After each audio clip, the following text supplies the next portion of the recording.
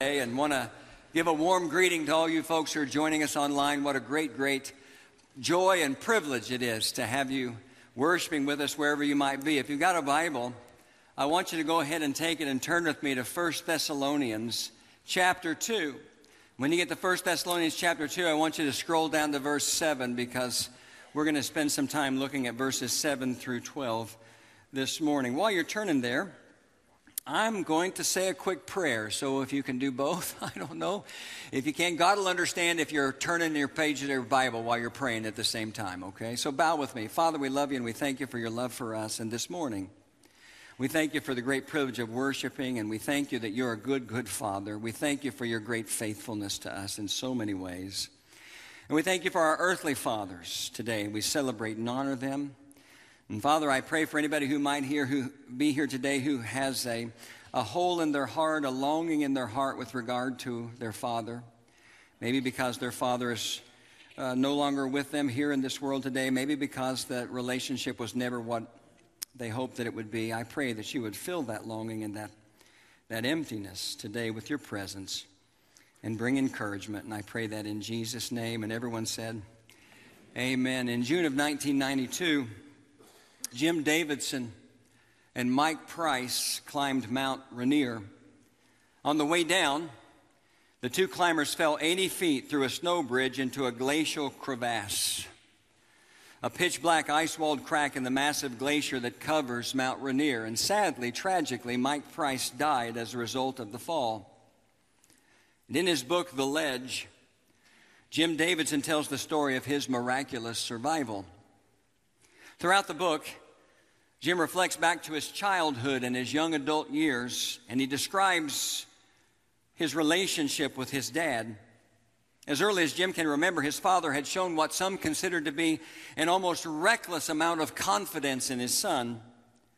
Jim worked for his father painting high, steep, pitched roofs and electric towers, and began working for him doing this at the age of 12.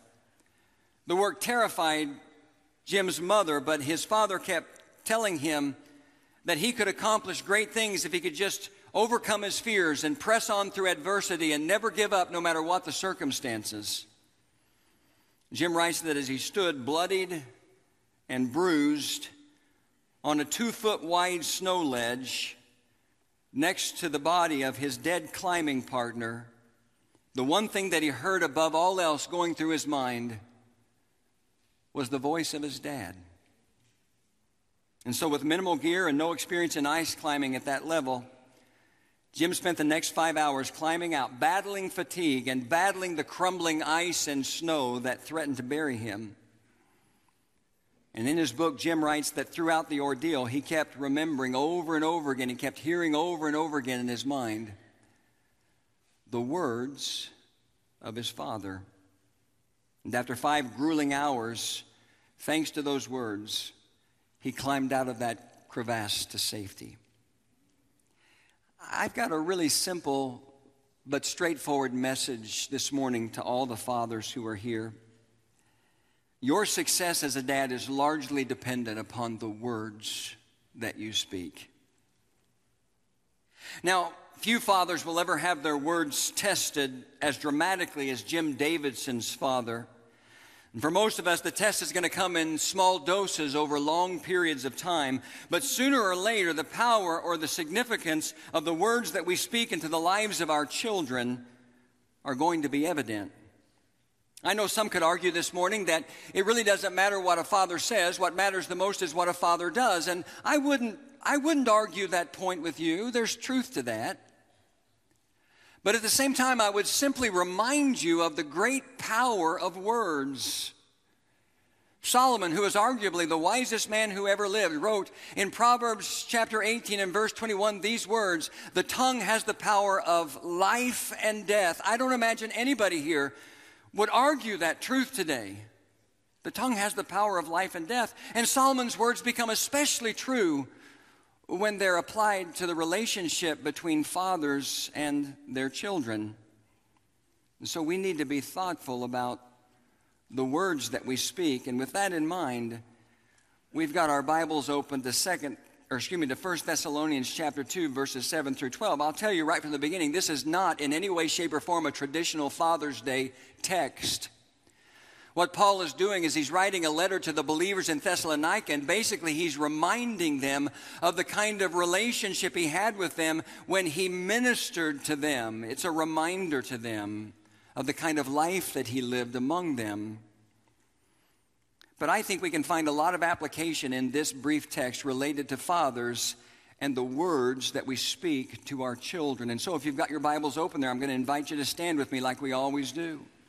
In reverence and respect for God's Word. It's not a long passage of Scripture, but it's a powerful one for us today. And I'm going to begin by reading the latter part of verse 6, because verse 7 actually starts halfway through a sentence, and I want us to flow into it. And so as we look at the latter part of verse 6, the Apostle Paul writes and says, "As apostles of Christ, we could have been a burden to you, but we were gentle among you like a mother caring for her little children. We loved you so much that we were delighted to share with you not only the gospel of God, but our lives as well, because you had become so dear to us. Surely you remember, brothers, our toil and hardship. We worked night and day in order not to be a burden to anyone while we preached the gospel of God to you. You are witnesses, and so is God, of how holy, righteous, and blameless we were among you who believed. For you know," now note this part, "for you know that we dealt with each of you as a father deals with his own children, encouraging, comforting, and urging you to live lives worthy of God who calls you into his kingdom and glory." All right, there it is. You can be seated. We always pray God's blessing on the reading and the hearing of his word. It's easy to see how personal Paul's relationship was with these believers in Thessalonica. In verse 7, he says he was like a mother caring for her little children when he was among them. In verses 11 and 12, he talks about dealing with them as a father, and then he goes on to talk about encouraging and comforting and urging. So what I want to do is take a little bit of time to focus on Paul's description of himself as a father, a spiritual father to these believers, and talk about the words that we speak to our children. And as I do, I want to mention two things in particular. If you're taking notes, write down next to number one, the context of our words. The context of our words. In other words, let's talk about where our words come from, the words that we speak to our children, where they come from. Everything Paul writes about in this passage, he writes about in the context of a relationship. And so as obvious as it sounds, fathers need to remember that the words they speak to their children must come in the context of that relationship. And I'm going to use Paul's words in the text to describe what that relationship looks like. First of all, it looks like a relationship of love and affection. Write that down. It looks like a relationship of love and affection. Back in the very first part of verse 8, Paul makes a powerful statement. He writes and says, "We loved you so much." Everything a father does for his children, including the words he speaks, must come from a relationship of love and affection.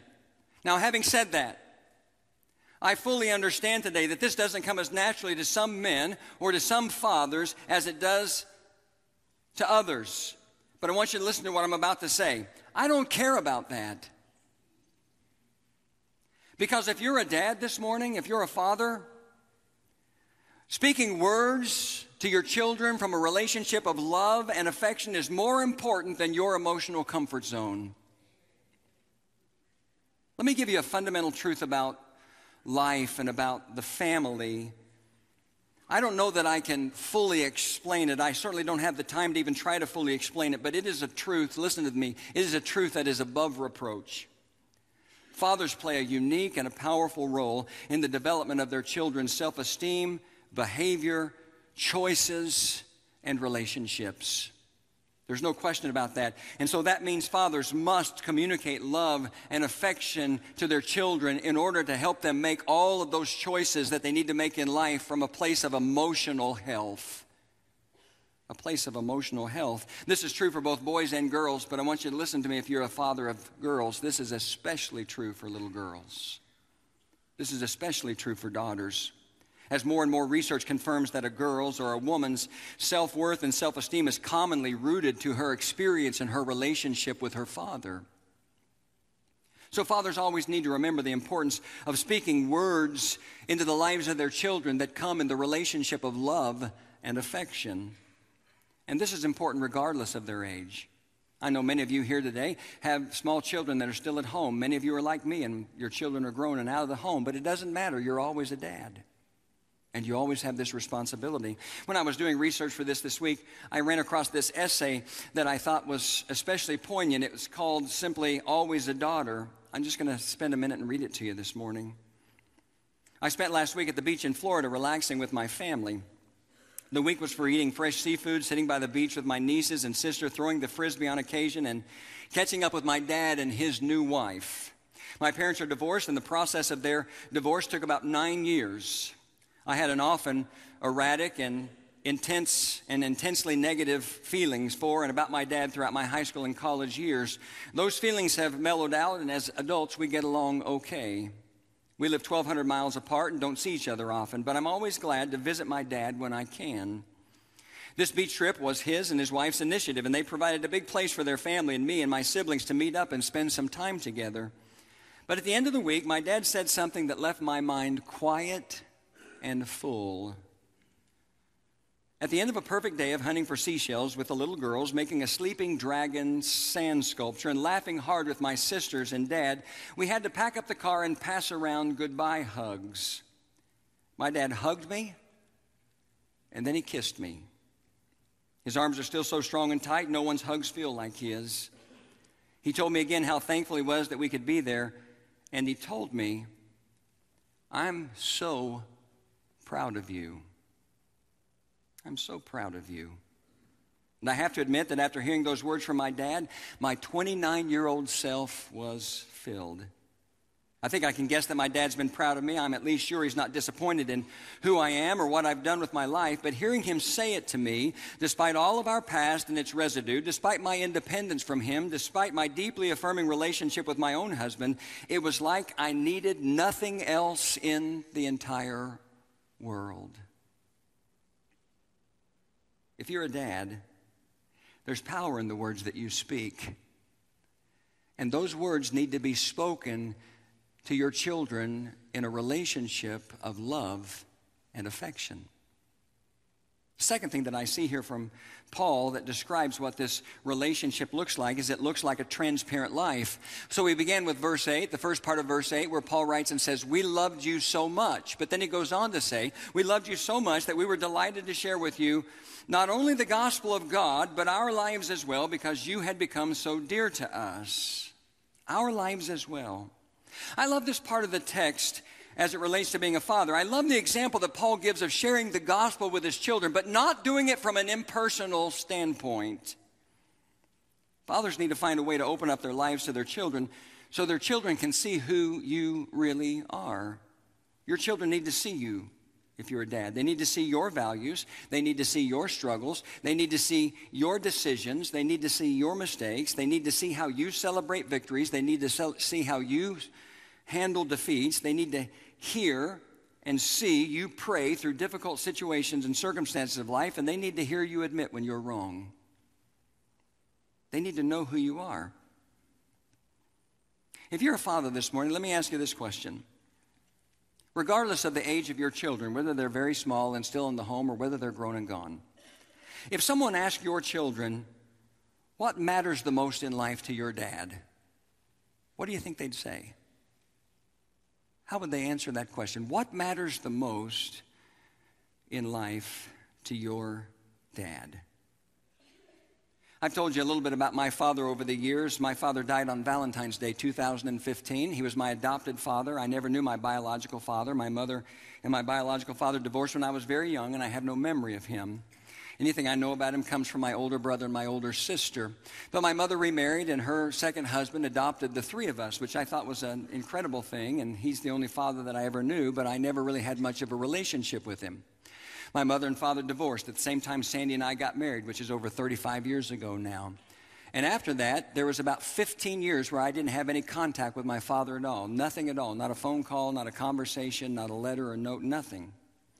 And then one day I decided, you know what? I just don't want to get a phone call out of the blue one day telling me that my father has died, and then I look back with a lot of regret because I hadn't seen or talked to him in years. And so my dad was living in Springfield, Missouri at the time. I was living here in Indiana. And I reached out to him with the one thing in the whole world that we have in common, only one thing, and that is we both like to play golf.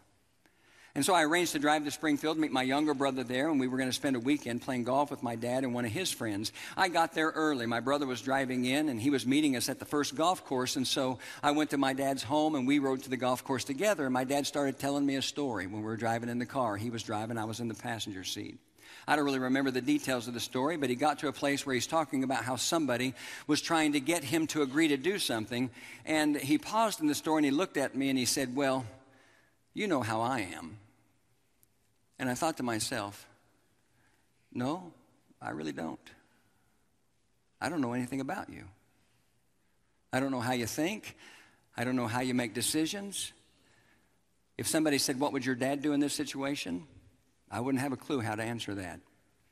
I don't know anything about you. My children will never say that about me. And if you're a dad, your children should never, ever say that about you as well. They should know who you are. Even if it's painful to talk about at times, they should know about the reality of your life. The third thing I have written down here is this relationship between fathers and their children, this relationship that breeds words that are spoken into the lives of your children should look like hard work.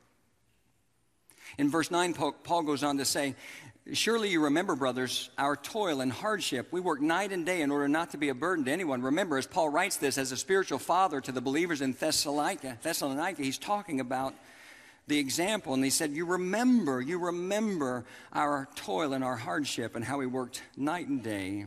Being a father, I can tell you, it brings a lot of blessing into your life, but it's a lot of work as well. It means it requires a lot of sacrifice. The Apostle Paul gives a great teaching in Ephesians about the family. It begins in Ephesians chapter 5, verse 22, and it goes all the way down to Ephesians chapter 6 and verse 4. And what he does is he systematically talks about every role in the family. He begins with wives and says, "Wives, submit to your husbands." And then he talks to husbands. He says, "Husbands, love your wives with a sacrificial love." And he uses Jesus' willingness to die for the church as the example of that sacrifice. And then he tells children to obey their parents. And then in Ephesians chapter 6 and verse 4, he turns his attention to parents. Because of the patriarchal nature of the Bible, it's written like this: "Fathers, do not exasperate your children. Instead, bring them up in the training and instruction of the Lord." The idea behind that word exasperate is to provoke. That's the way it reads in my NIV Bible, but the idea is to provoke. And we can provoke our children to a lot of things. We can provoke our children to anger. We can provoke our children to discouragement. We can provoke our children to anxiety. We can provoke our children to confusion. You can go on and on and on. He says, don't provoke your children. Don't exasperate your children. Instead, bring them up in the training and the instruction of the Lord. Listen, our children get angry and our children get discouraged and they get anxious and they get confused when they realize that we're not willing to make them a priority in our life. And so when Paul says, instead, bring them up, the implication is, fathers, you recognize your responsibility to be personally involved in leading your children, and you do that by making time for them. In an article in Christian Parenting Today, family therapist John Trent shared 2 letters given to him by a friend who just happened to be a 3rd grade teacher.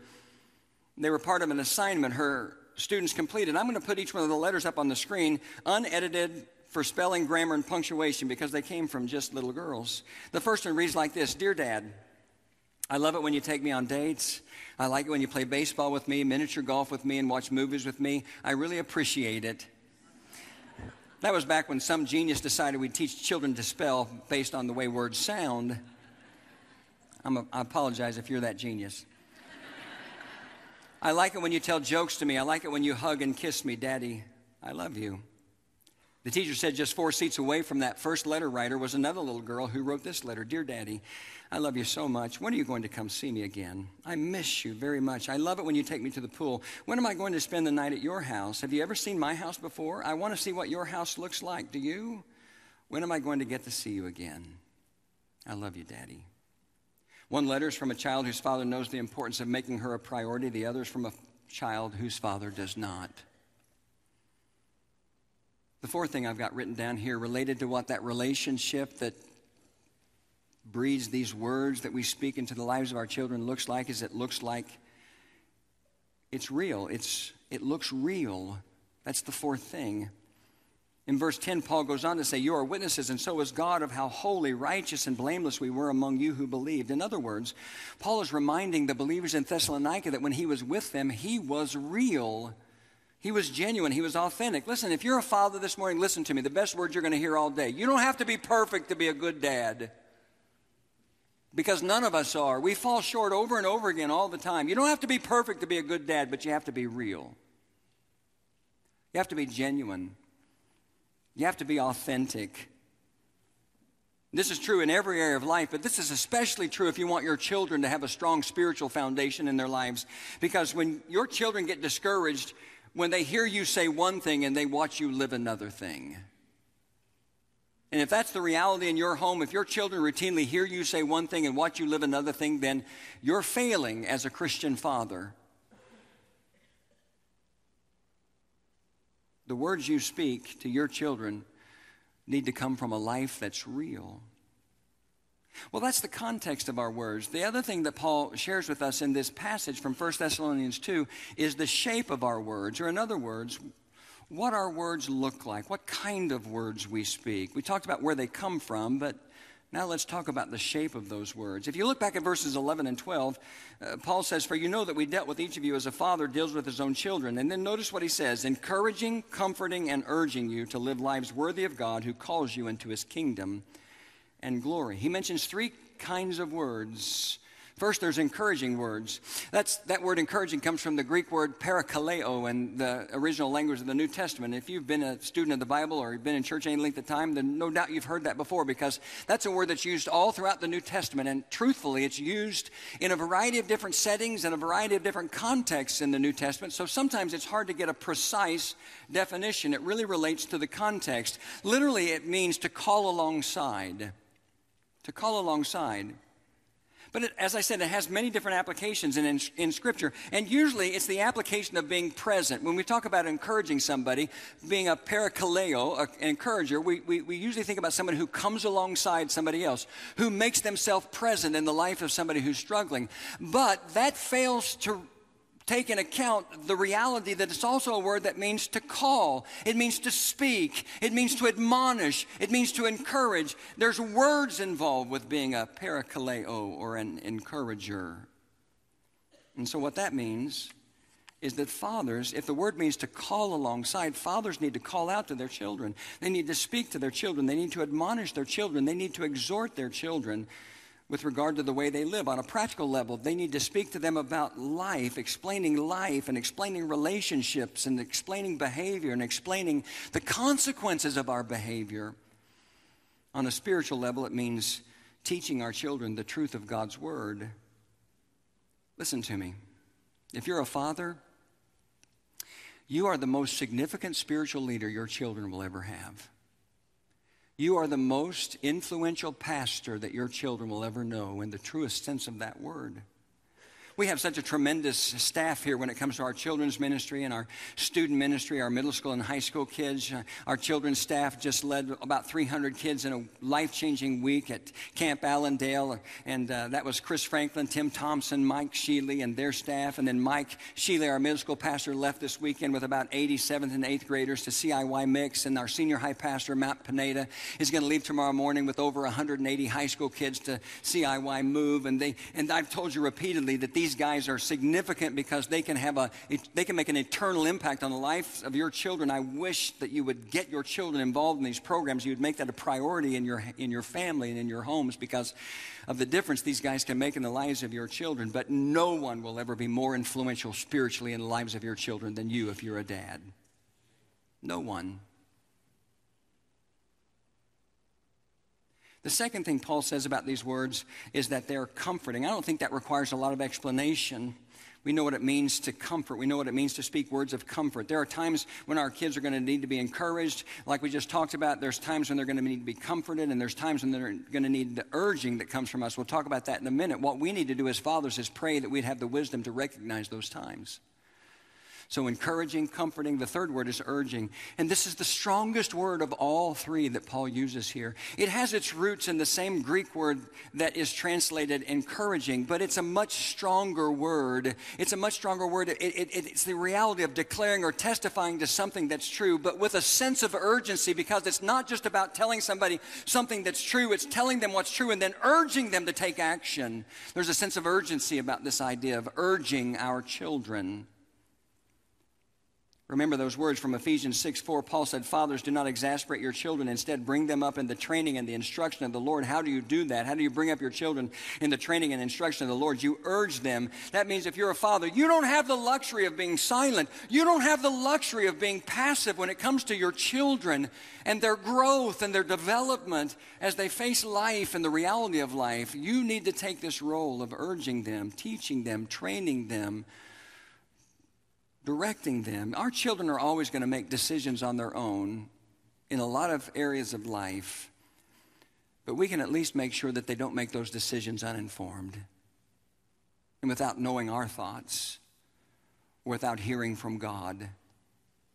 And this is the responsibility of a father. Your role, first and foremost, with your children is not to be their friend. They're going to have lots of friends in life. Your role is to guide them and to direct them, and to urge them to the life, toward the life that God has called them to. I can't tell you, friends, how many times I've sat across my desk or I've sat across the table from heartbroken parents who were passive and silent as their children grew up, and now were mourning the consequences their children were facing from bad choices.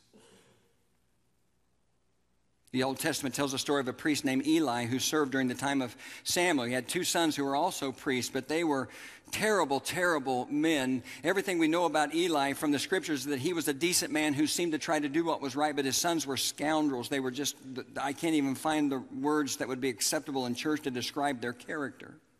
They had no regard for God. They had no regard for the things of God. The Bible literally says that. 1 Samuel 2:12 says, Eli's sons were wicked men. They had no regard for the Lord. And one day, God had enough. How many of you know that there's going to be a one day when God has enough for everything? How many of you know that's true? And we fool ourselves and deceive ourselves sometimes into believing that just because God doesn't act now or immediately when we disobey Him, that He's not going to act at all. But one day, God has enough. And one day, He had enough with this family. And so he told Eli that he was going to punish, or he told Samuel rather, that he was going to judge Eli's family, listen to this, forever.